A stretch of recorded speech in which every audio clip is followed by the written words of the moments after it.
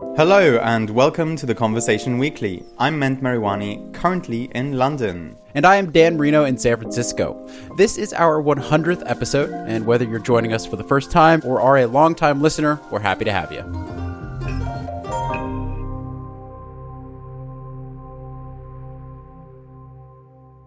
Dan, you own a car, right? Of course, I'm an American. I think it's required for citizenship here or something. Do you know what happens to it once it's reached its sort of life cycle? Anytime I'm getting rid of a car, not that I've done this a lot, I usually sell it to someone else, whether a friend or someone in my city. But I guess you're more meaning like these old cars where no one either wants to buy them or they're like kind of maybe falling apart. Like I see these posters and flyers around often saying like, we buy old cars. Is that kind of what you're talking about here? Yeah, so what I'm talking about is cars that are between 10 and 15 years old and what happens to them once they reach those 10 or 15 years. I actually remember when I went to Guatemala earlier this year, there's a lot of American school buses that are on Guatemalan streets and they look really crazy. Have you seen them? Yeah, I've seen them in like Nicaragua and Panama. They're like chicken buses, right? That's what they're called. And people use them. It's just the buses to get around town. They're like painted crazy colors and they often have like welded steel racks on the top and they're usually crowded. But I've always wondered, how the heck does like an American school bus end up in Latin America? Exactly. They call them chicken buses because apparently they get so crammed that they look kind of like chicken cages. Oh. So once a car or any kind of vehicle reaches its end of life cycle, it either gets recycled or it ends up being resold in other parts of the world, like Guatemala. And that's why you find those buses all across Latin America. Okay, so you said it happens with a lot of vehicles. I imagine cars are in there too. Is this a large-scale thing? And if so, is this a good thing or a bad thing? Yeah, it might seem like a positive thing because you're extending the life cycle of a car, right? And there are some people who would say you are bringing less polluting cars to places where there are more polluting cars. Sure. But at the same time, those cars can still be very polluting and they can also cause a lot of road hazards. So Ghana, for example, in 2020 introduced a policy that tries to ban the importation of cars that are older than 10 years old into the country. And this is what we're going to be talking about in this episode. Why are older cars imported into developing countries? What impact do they have there? And how effective are trade restrictions like the ones introduced in Ghana? But first, I wanted to hear from someone who could tell me why these used cars get exported from richer countries in the first place. My name is Paul Bledsoe. I'm a professorial lecturer at American University Center for Environmental Policy. I'm a former staff member of the Clinton White House on climate change, communications director of the White House Climate Change Task Force under President Clinton. I am also a strategic advisor to the Progressive Policy Institute, which is a Washington-based think tank.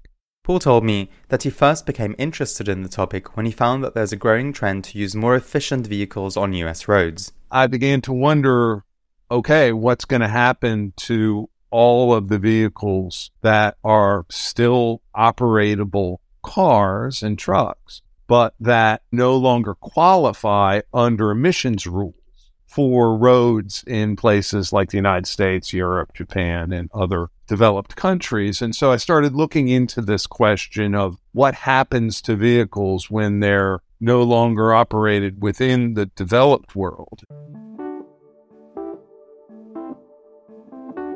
Currently, the majority of cars, or up to 90%, are dismantled and recycled for parts and materials. In the US, it's estimated that about 80% of cars' materials are recyclable, including all the steel, aluminium, glass, and plastic. Of the remaining 10%, many cars either end up in junkyards or are sold and exported abroad. And it turns out they are shipped overseas to developing countries primarily. And they have a second life there. In Europe, Japan, the US, somewhere on the nature of 5 million vehicles a year are being shipped overseas for use in the developing world, primarily to Africa, but also to Latin America, some places in Asia.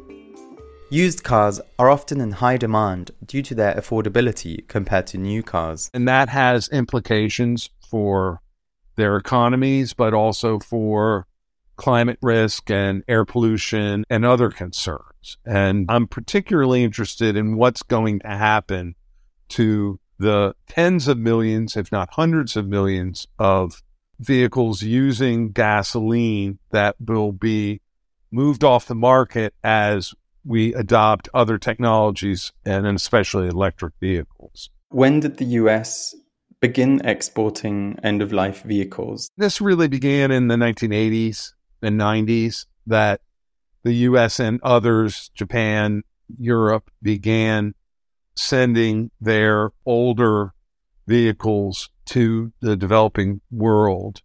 And it's kind of picked up pace steadily over that period of time. He says, although the US exports all kinds of vehicles, it's mainly cars, or what's called light-duty vehicles, that end up on the secondary market.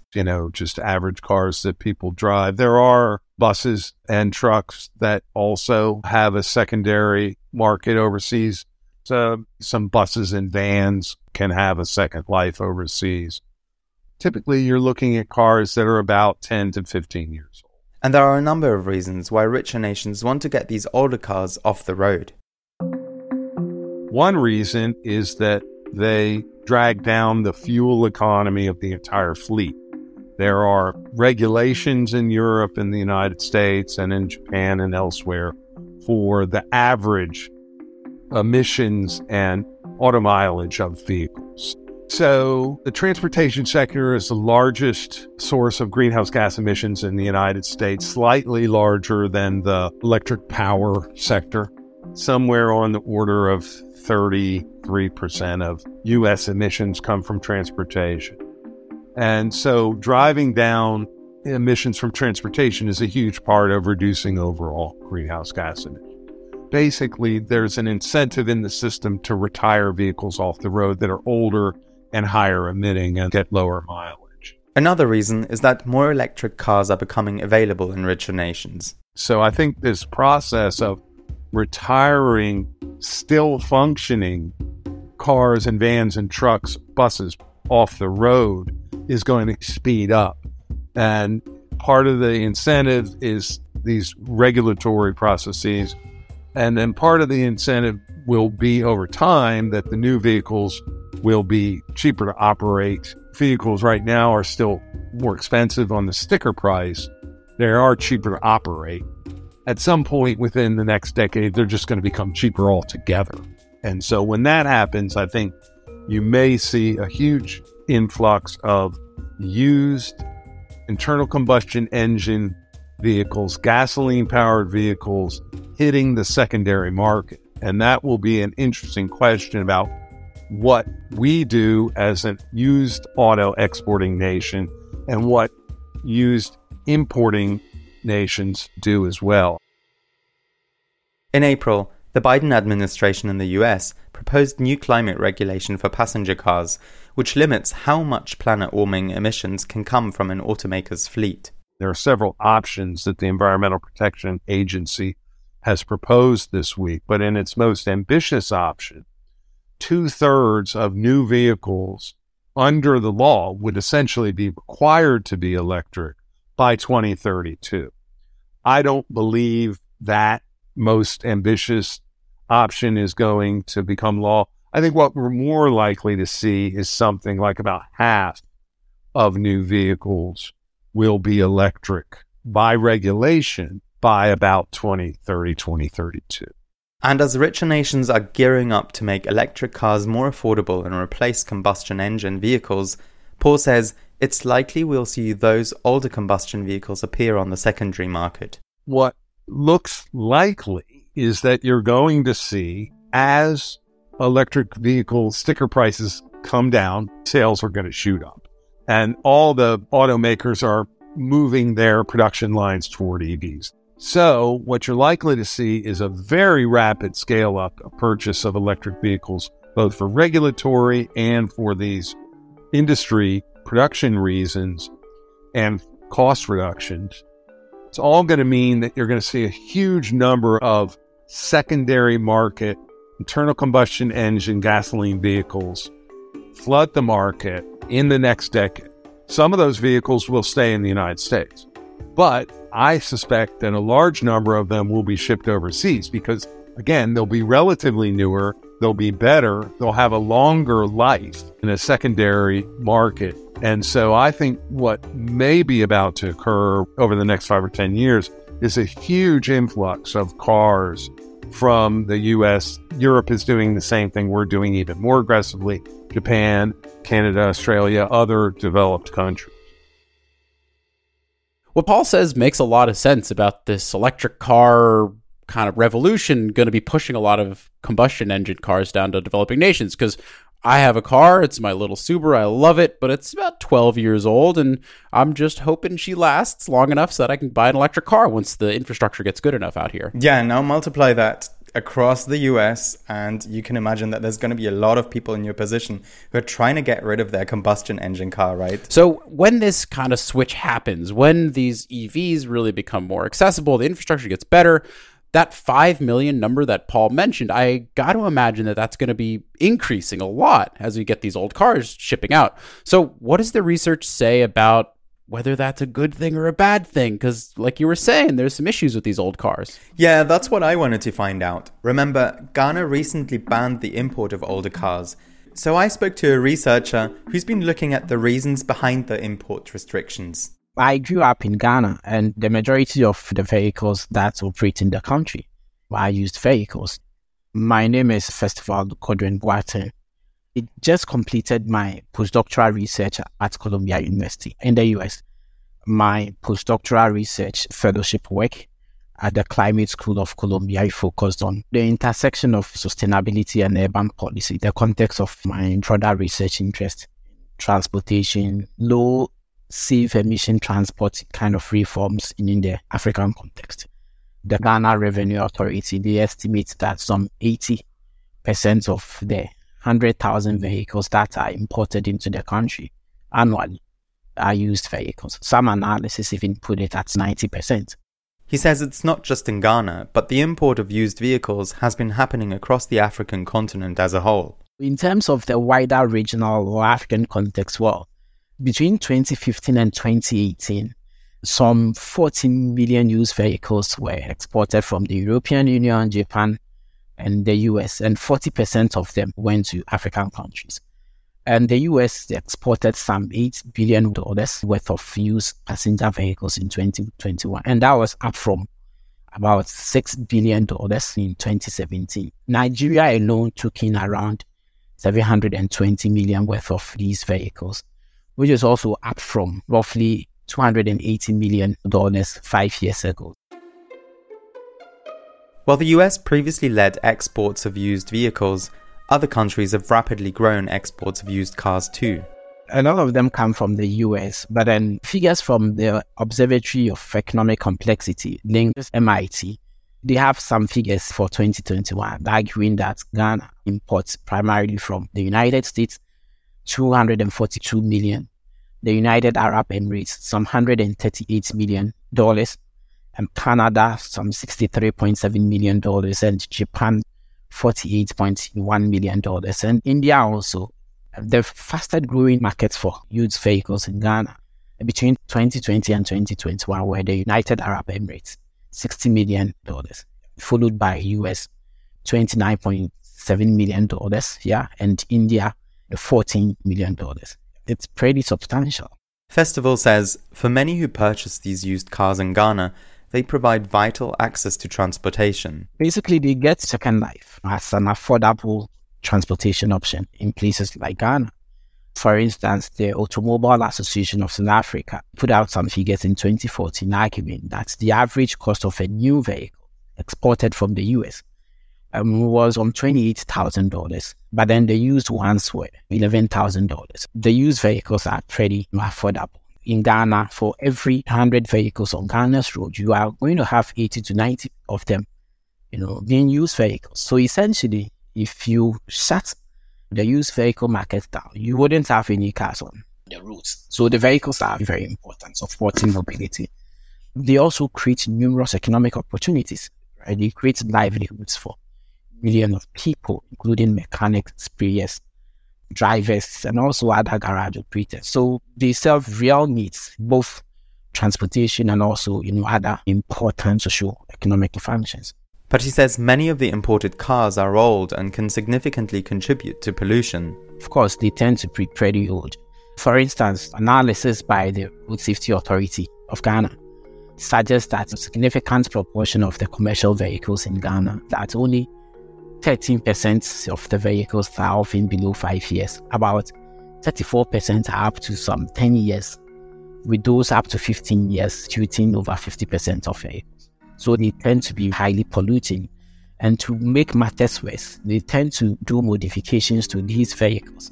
The catalytic converters are removed, and they modify these vehicles to source metals, which make them even more polluting. On top of that, older cars are less safe than newer ones. The US National Highway Traffic Safety Administration did some analysis in 2013. They controlled for the effects of numerous factors such as driver age, blood alcohol content, time of day, speeding, type of road, and many other factors. They wanted to see whether the older the car and how it impacts on, if you like, fatality when it's involved in crash. And the results was remarkably consistent. The older the vehicle, the more likely its driver will die in a crash. That's because older cars often have outdated safety features, and their existing safety features wear down with time. It sounds like the benefits and the advantages of importing used cars only exist because there is a real lack of infrastructure to some extent. Would you agree with that? Absolutely. You're right. The advantages exist because the vehicles serve real needs. People don't have transportation options, especially in places like Ghana, right? Like much of that part of Africa, a great number of people in Ghana, they meet their travel needs through walking. But then for longer distances, they rely on the ubiquitous minibuses. They call them Chocho in Ghana, Kenya Matatus, Nigeria Damfo, South Africa minibus taxis. Several contexts have different names, but these are ubiquitous minibuses that support mobility across these low-income global south countries. But even though they're widely used, the problem with these privately owned bus systems is that they're often unreliable and will only serve the more popular routes. They remain very marginal in terms of public support and investment. So they don't really enjoy a lot of support from the government. Usually, for instance, in Ghana, the government's investments, and it's also those from its development partners, they tend to direct them to high quality, they call it bus rapid transit, BRT projects. And they often do not always work as planned, leaving public transportation gaps. Then other problems, are fed into it. For instance, road construction. Okay, this induces more spread out land use and hence encourage people to travel more. But then they are often prioritized over user-oriented public transport provision. So essentially, much of the money that's put aside for public transportation ends up being used to develop pre-existing road and transportation networks, rather than bringing services and amenities closer to the residential areas, so you're not necessarily improving access. Many of these countries inherited the planning laws that their colonial masters left for them, but in most cases, they've tried to revise them. The problem is that the attitudes and practices of politicians and planners around planning and land use still reflect these colonial framework and mentalities. And one of them is the separation of work and other activities, including shopping and all those things, far from home. Right. So if people live far away from the things that support their life, what does it mean? They have to travel to access them. Right. So you compel people to travel more. And you add in the prioritization of road construction, which also stimulates more traveling. The Ministry of Transport data suggests that 80% of Ghana's transport budget is directed towards road construction. So together you have kind of an atmosphere where public resources, roads, streets, finance, planning laws, land use systems are invested to compel or encourage people to travel, but then there is no commensurate investment in user-oriented public transport. What would happen in a context like Ghana, where a lot of people do not have money?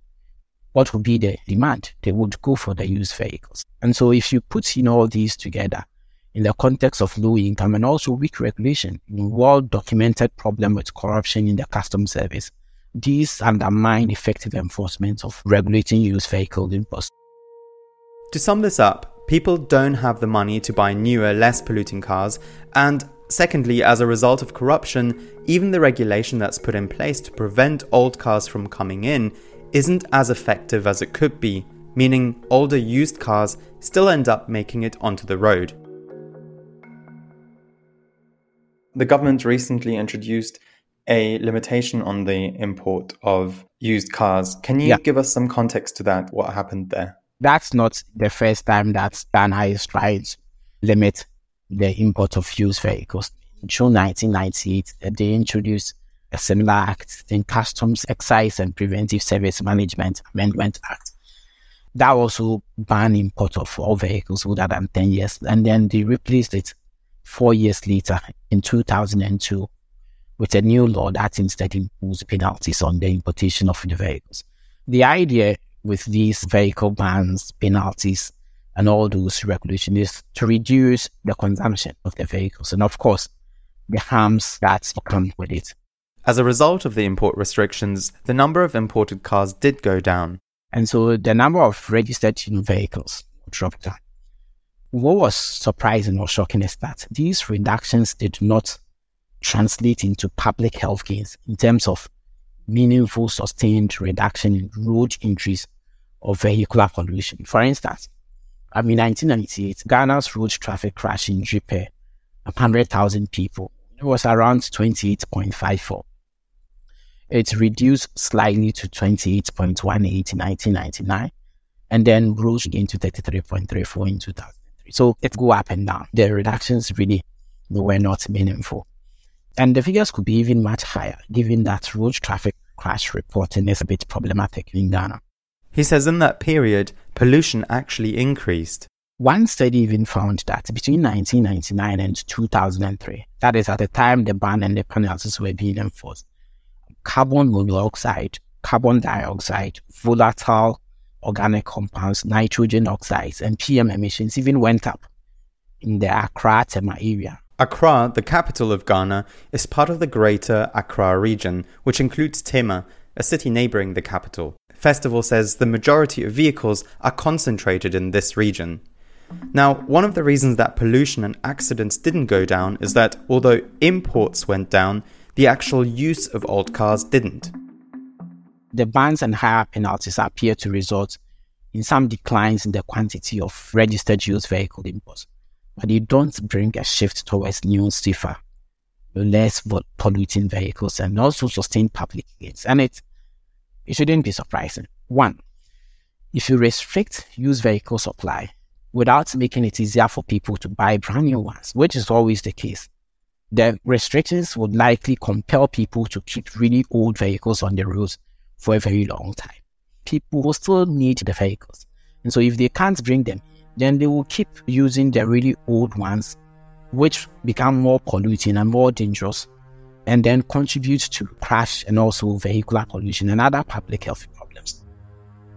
But Festival also notes that the official figures on used car imports are not necessarily reliable. It might also be that, contrary to official statistics, the import restrictions don't really reduce supply. They only direct used vehicles to the black market. You don't invest in public transport options so that with the restrictions, they could have alternatives. What would happen? You create a gap, right? A demand gap. And the vehicles are just like any other commodity. Once they serve real need, if people don't have legitimate or other viable alternative options, you are just shifting the demand and supply to the black market and therefore end up worsening the corruption around used vehicle imports. And so you would have official statistics telling you that, okay, the rate of registration have gone down and so the imports are going down. But what actually might be happening is that importers in cahoots with corrupt public officials might be manipulating the details of the vehicles to escape the bans and the penalties, and they would enter the system, cause more pollution and crashes. So you create conditions on one hand that you want to restrict the supply of the vehicles, but then you create, on the other hand, conditions that stimulate demand, which manifest in the investments using public resources, streets, roads, money, planning laws to encourage the demand for the vehicle on hand, right? And so these contradictions create the situations that we see. And so you need to create alternatives. Otherwise, they would find, other ways to, get them in. In the end, the environmental impact of used cars will be felt not just in Ghana and the region, but globally. So when it comes to climate change and public health, right, out of sight isn't out of mind. So in the end, if you just transfer vehicles elsewhere, you undermine the global and local goals to move towards safe and low emissions transport, period. We all share the same ozone layer, right? And so it doesn't matter that the used cars are being used in Ghana. It affects the same climate that we all share. For Festival, the onus is on both developing as well as richer nations to invest in better public transport in places like Ghana. Exporting countries have some responsibility. For instance, they can help the global south countries to implement policies that will reduce demand, including building viable public transport systems. It's also about investments, right? So if the funds to do these investments do not exist, then the conditions would always be there to stimulate the supply and also the demand. And so part of, for instance, these aid and international development could be better directed to support building efficient public transport systems, creating better land use systems that would create or resolve some of the conditions that create room for the export or the import of the vehicles to persist. I suppose the solution to this is both regulation in countries in the global south and better regulation in richer countries to make sure that older cars don't just get exported, but are possibly recycled. Correct. And also, regulation can only go so far. Changing land use systems, creating effective public transport, and also improving the general economic well-being of people so that they probably can buy better cars if they have to use it.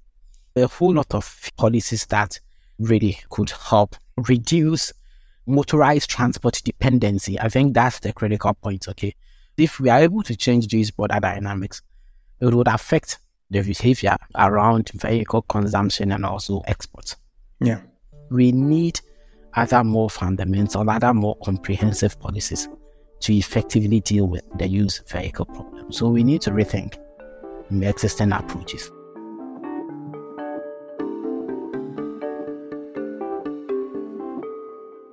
I like Festival's point here, and man, what a classic one for climate change. You can't just ship your problem out to some other country because guess what? It's a global problem. CO2, pollution, these things circle around the globe, and okay, I can ship my old car out to Ghana, for example, but it'll come right back home to the US shores and London and everywhere else on the world. Yeah, totally. Unfortunately, at the moment, it doesn't seem like governments in the global north have much interest in improving the conditions elsewhere in the world, right?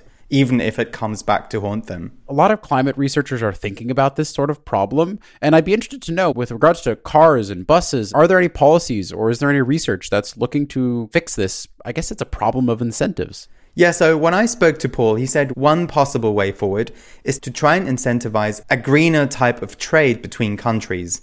The idea is to set up a trade alliance that incentivizes goods and services that have lower emissions. And that is likely to happen very much by sector. It's not going to happen for the whole economies. It's going to go by certain sectors.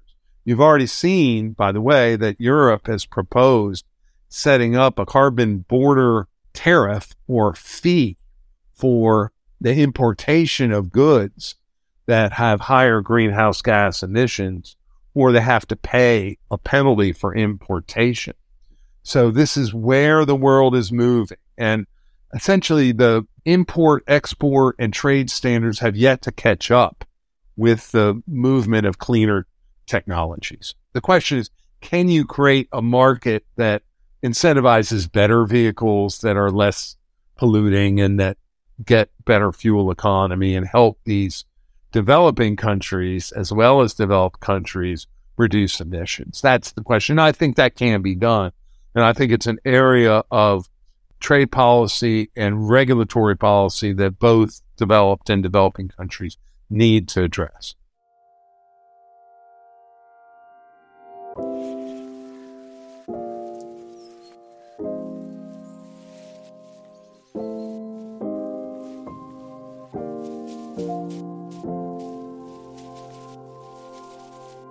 That's it for this week's episode. Thank you to this week's academics, Paul Bledsoe and Festival Godwin Boateng. You can find us on Twitter at TC_audio, Instagram at theconversation.com, or email us, podcast@theconversation.com. If you like what we do, please support the podcast and the conversation more broadly. Just go to donate.theconversation.com. This episode of The Conversation Weekly was written and produced by me, Ment Mariwani. Sound design was by Eloise Stevens, and our theme music is by Nita Sal. Stephen Kahn is our global executive editor, and Alice Mason runs our social media. And I am Dan Marino. Thank you so much for listening, everyone.